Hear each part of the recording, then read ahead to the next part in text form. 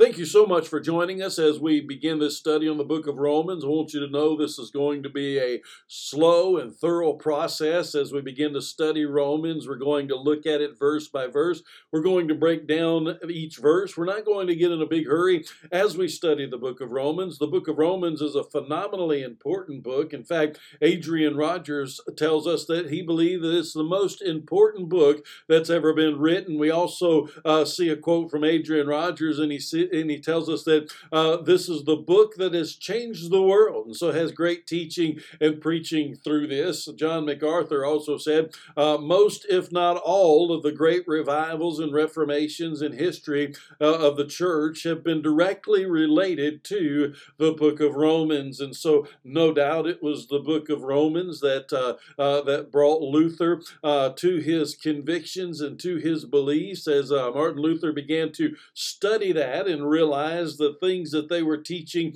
and preaching and proclaiming in his day was not right. And so as he studied the book of Romans changed his life because he began to understand the gospel. And as he began to understand the gospel, it was there that he realized that it was by faith and faith alone that we are saved. And so apart from the book of Romans, we would actually be in very sad shape. And so as we study the book of Romans is very, very important. It's about the gospel message of Jesus Christ. And so as it's about the gospel message of Jesus Christ, so, well, I'm a Christian. Why do I need to know the gospel? Why do I need to understand the gospel? Well, as a Christian, it is very important to understand the gospel. I believe the more a Christian knows about the gospel message of Jesus Christ, the more madly in love he's going to be with Jesus, the more he's going to grow in his faith or her. I also believe that the more Christians know about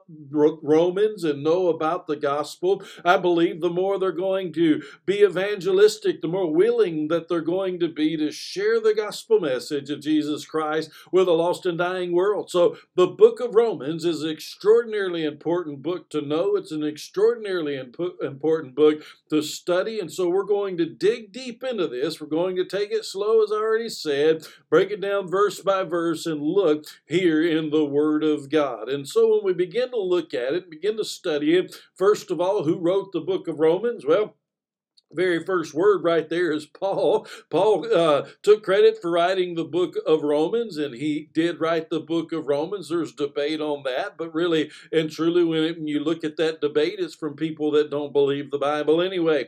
And so we're not even going to pay attention to all of that. The Apostle Paul very clearly wrote the book of Romans. The Church of Rome accepted the fact that the Apostle Paul wrote the book of Romans, so there's no need to get into debate on that. He opened up and he gave a very brief introduction of himself that we're going to look at next week when we continue our study on the book of Romans. But when we begin to look at this, well, when was it that the Apostle Paul wrote the book of Romans? When did he do this? Well, most people believe that it was at the end of Paul's third missionary journey. It was there that he was at Corinth. He stayed quite a long time in Corinth, and so a lot of people believe that was around AD 58. It was at that time that it's believed that he wrote the book of Romans. He ends the book of Romans in Romans chapter 15 and verse 25. He said, but now I'm going to Jerusalem to serve the saints. And so as he's on his way to Jerusalem to serve the saints, we also see this time frame of when he did this, which gives us a good time frame of when the Apostle Paul did write the book of Romans. And we find that in Acts chapter 20 and verse 16, that the Bible says that for Paul decided to sail past Ephesus so that he would not have to spend time in Asia, for he was hurrying to be in Jerusalem, if possible, on the day of Pentecost. And so there we see a collection that was taken for the saints, and their collection was being brought there to Jerusalem, to the saints there in Jerusalem. And so it was this time that the Apostle Paul had finished writing the book of Romans, and it was sent out, and so then he went on to his journey to Rome. The Apostle Paul also said that it was his desire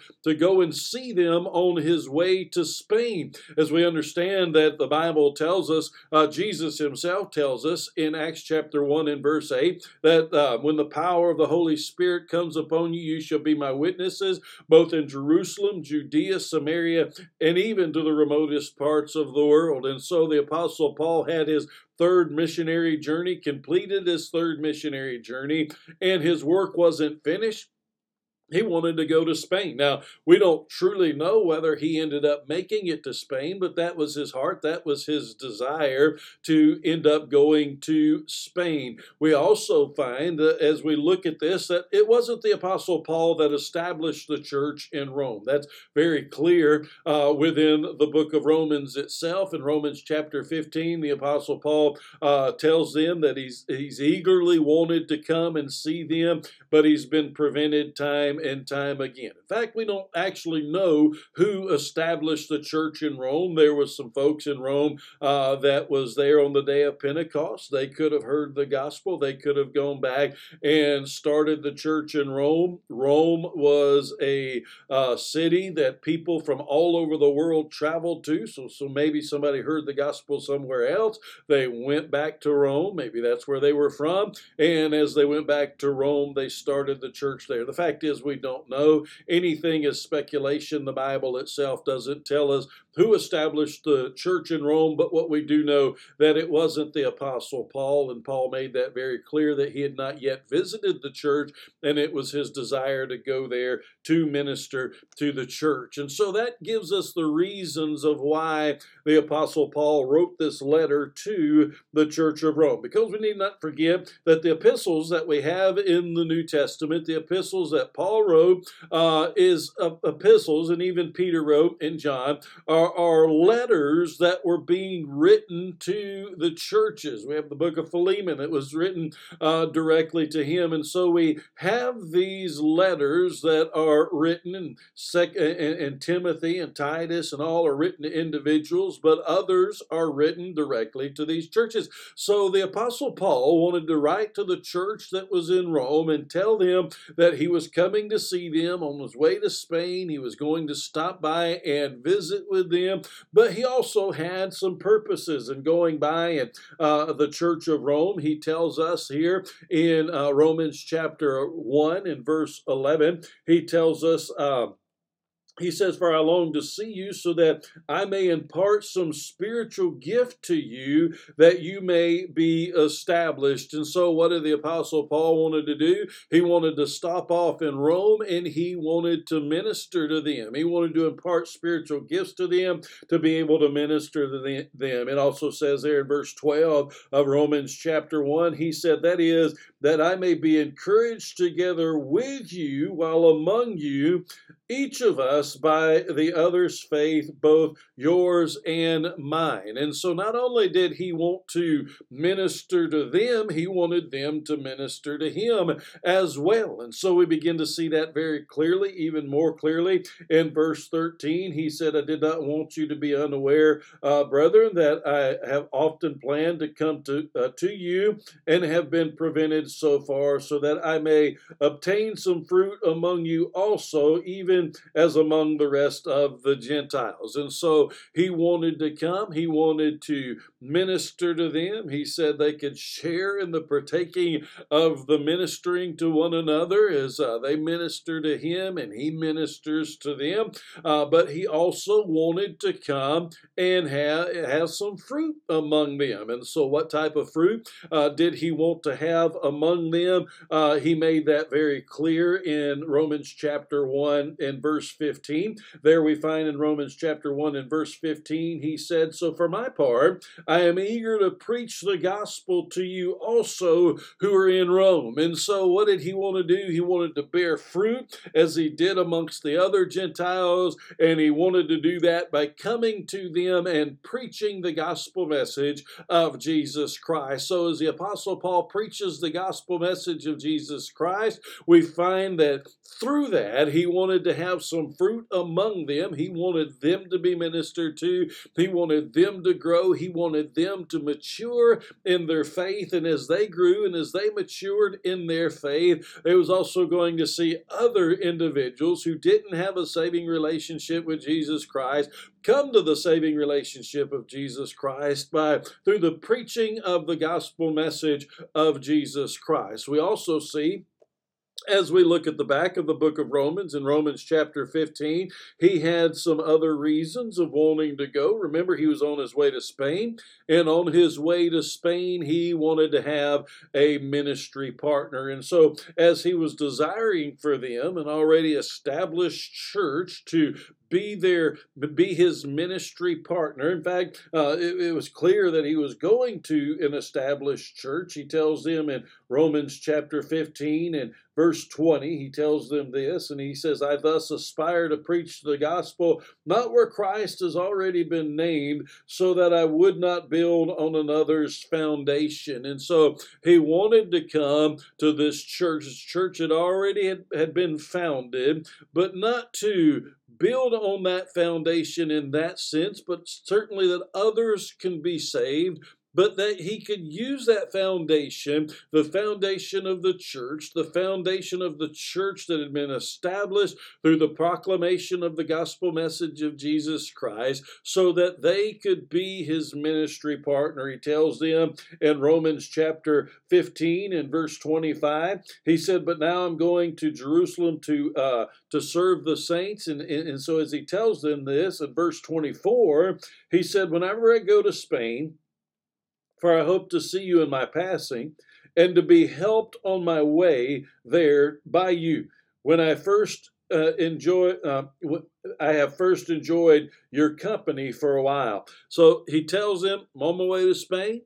I'm going to stop by and see you. I'm going to enjoy your company. Again, another reason for by stopping by there in Rome. But he continues to build upon this. He continues to establish this. And he says in verse 28 in Romans chapter 15, he says, therefore, when I have finished this and have put my seal on this fruit of theirs, I will go on by the way of Spain to you. So he's making this very clear. He's on his way to Spain. He keeps telling them this. He keeps informing them of this fact, and it's building up to a purpose. It's building up to a point. It's not just because he wants them to know where he's going next, but he wants them to be a ministry partner. Spain is the uttermost parts of the world. The gospel had been preached in Jerusalem. The gospel had been preached in Judea. The gospel had been preached in Samaria. And now the apostle Paul is wanting to go to the uttermost parts of the world. And with that, he needed that ministry partner. And he tells them in Romans chapter 15 and verse 30, he said, now I urge you, brethren, by our Lord Jesus Christ and by the love of the Spirit, to strive together with me in your prayers to God for me. And so there it was, as the Apostle Paul made very clear what his plans were. He's going to stop by Rome, and for a little while, he ended up actually staying there a lot longer than he intended. He ended up going there in handcuffs as a prisoner. But so whether or not he made it to Spain, we really don't know. It's really unclear. But he wanted them to pray for him. And so if we're going to partner with missionaries, if we're going to partner with those that are going out to the uttermost parts of the world, or even if it's somebody that's starting a church on the town next to ours, or somebody that we know that is doing a work for the Lord and doing a mission for the Lord, what greater way do we have to partner with them, to start off that partnership with them, is to pray for them. And so he desired their prayers. He coveted their prayers. He was asking them specifically to pray for him. And so, friends, if the Apostle Paul needed prayer, we need prayer. I need prayer. You need prayer. Every missionary needs prayer. Every church planner needs prayer. Every pastor needs prayer. Every evangelist needs prayer. Every minister of the Lord needs prayer. He continues on in Romans chapter 15 and verse 32, and he says this. He says, so that I may come to you in joy by the will of God and find refreshing rest in your company. And so he wants to come and find refreshing rest in their company. And as he does this, he is coming for that purpose, to be an obedient servant of the Lord Jesus Christ. Verse 31 tells us that I may be rescued from those who are disobedient in Judea, and that my servants from Jerusalem may prove acceptable to the saints. So that was his heart. That was his desire for the furtherance of the gospel, for the spreading of the gospel. And so he asked them very specifically to join with him in that, in prayer. And so no doubt it was probably also his desire to for them to help him financially as well. And so as we recognize this, that it was his desire for them to help him financially, we begin to understand that we find in this, we find through the Apostle Paul, we find in the Word of God, we find really the formula for supporting missionaries. First of all, he introduces himself. And he comes and he writes a letter sharing about himself. He's going to come and he's going to further explain about himself, but not him. He's not talking about himself. He's talking about the gospel. He's talking about the message that he is going to be preaching, the message that he's going to be proclaiming. And so he makes that extraordinarily clear in the book of Romans. And so when he did go to Rome, he did preach the gospel. He did preach the saving gospel of Jesus Christ. And so when you look at the book of Romans, you find out, you know what, that really is what the book of Romans is all about. The book of Romans is all about the gospel message of Jesus Christ. When you look at the outline of the book of Romans, you find in Romans chapter 1, verse 1 through verse 17, you find an introduction. Paul very briefly introduces himself and lets him know about his credentials and who he is in Romans chapter 1 and verse 1. But then he goes right into what the gospel is, who the gospel is all about in that introduction, and sharing a little bit more of his heart. We're going to look more in depth in that as time goes on. Next week, we'll be looking at Paul's introduction of himself in Romans chapter 1 and verse 1. We also find in Romans chapter 1, verse 18 through Romans chapter 3 and verse 20 that the Apostle Paul makes a very clear argument that all humanity is unrighteous. All humanity is unrighteous. The Jews are guilty of breaking the law of God. The Gentiles are guilty of breaking the law of conscience. And so every single one of us have sinned. Every single one of us have sinned. All have sinned and fallen short of the glory of God. And so he makes a very clear argument about that. Then we find in Romans chapter 3, verse 21 through Romans chapter 5 and verse 21 that the righteousness that only comes from God, a righteousness that can only come from God. We have no righteousness. We have no righteousness of our own. And the only way we're going to be able to come into the presence of God, the only way that we're going to be able to spend eternity in heaven is by having that righteousness. No unrighteousness can come into the presence of God. No sin can come into the presence of God. And our only hope of righteousness is a relationship with God. And so that's a righteousness that only God can provide. We also find in Romans chapter 6 and verse 1, all the way through Romans chapter 8 and verse 39, we find the righteousness that we should grow in.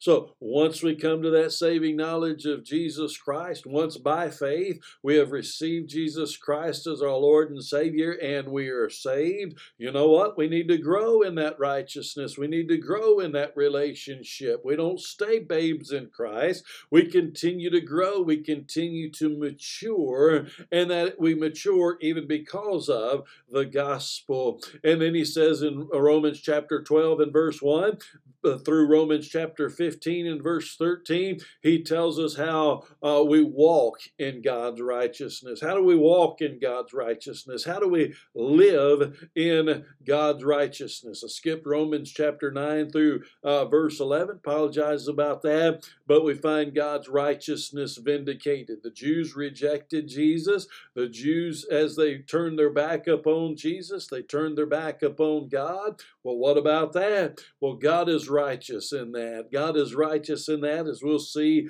that all of Israel is one day going to come back to God. Those today, there are saved Jews today, but they're saved the exact same way we are, by placing their faith in Jesus Christ. And when the nation of Israel is going to turn back to Jesus in the end days, they're going to be saved the exact same way we are, by putting their faith and trust in Jesus Christ. And then he closes it up with his closing remarks in Romans chapter 15 in verse 14 all the way through Romans chapter 16 and verse 27. So when we look at that, we begin to recognize the gospel is central to the book of Romans. But then we ask ourselves, well, what's the theme of the book of Romans? Well, what is the central theme that runs all the way through the book of Romans? Say, well, it must be the gospel. Well, the gospel is a part of it. But what is the central theme that you find all the way through the book of Romans, all the way from the first chapter, all the way down to the last chapter? It is the righteousness of God.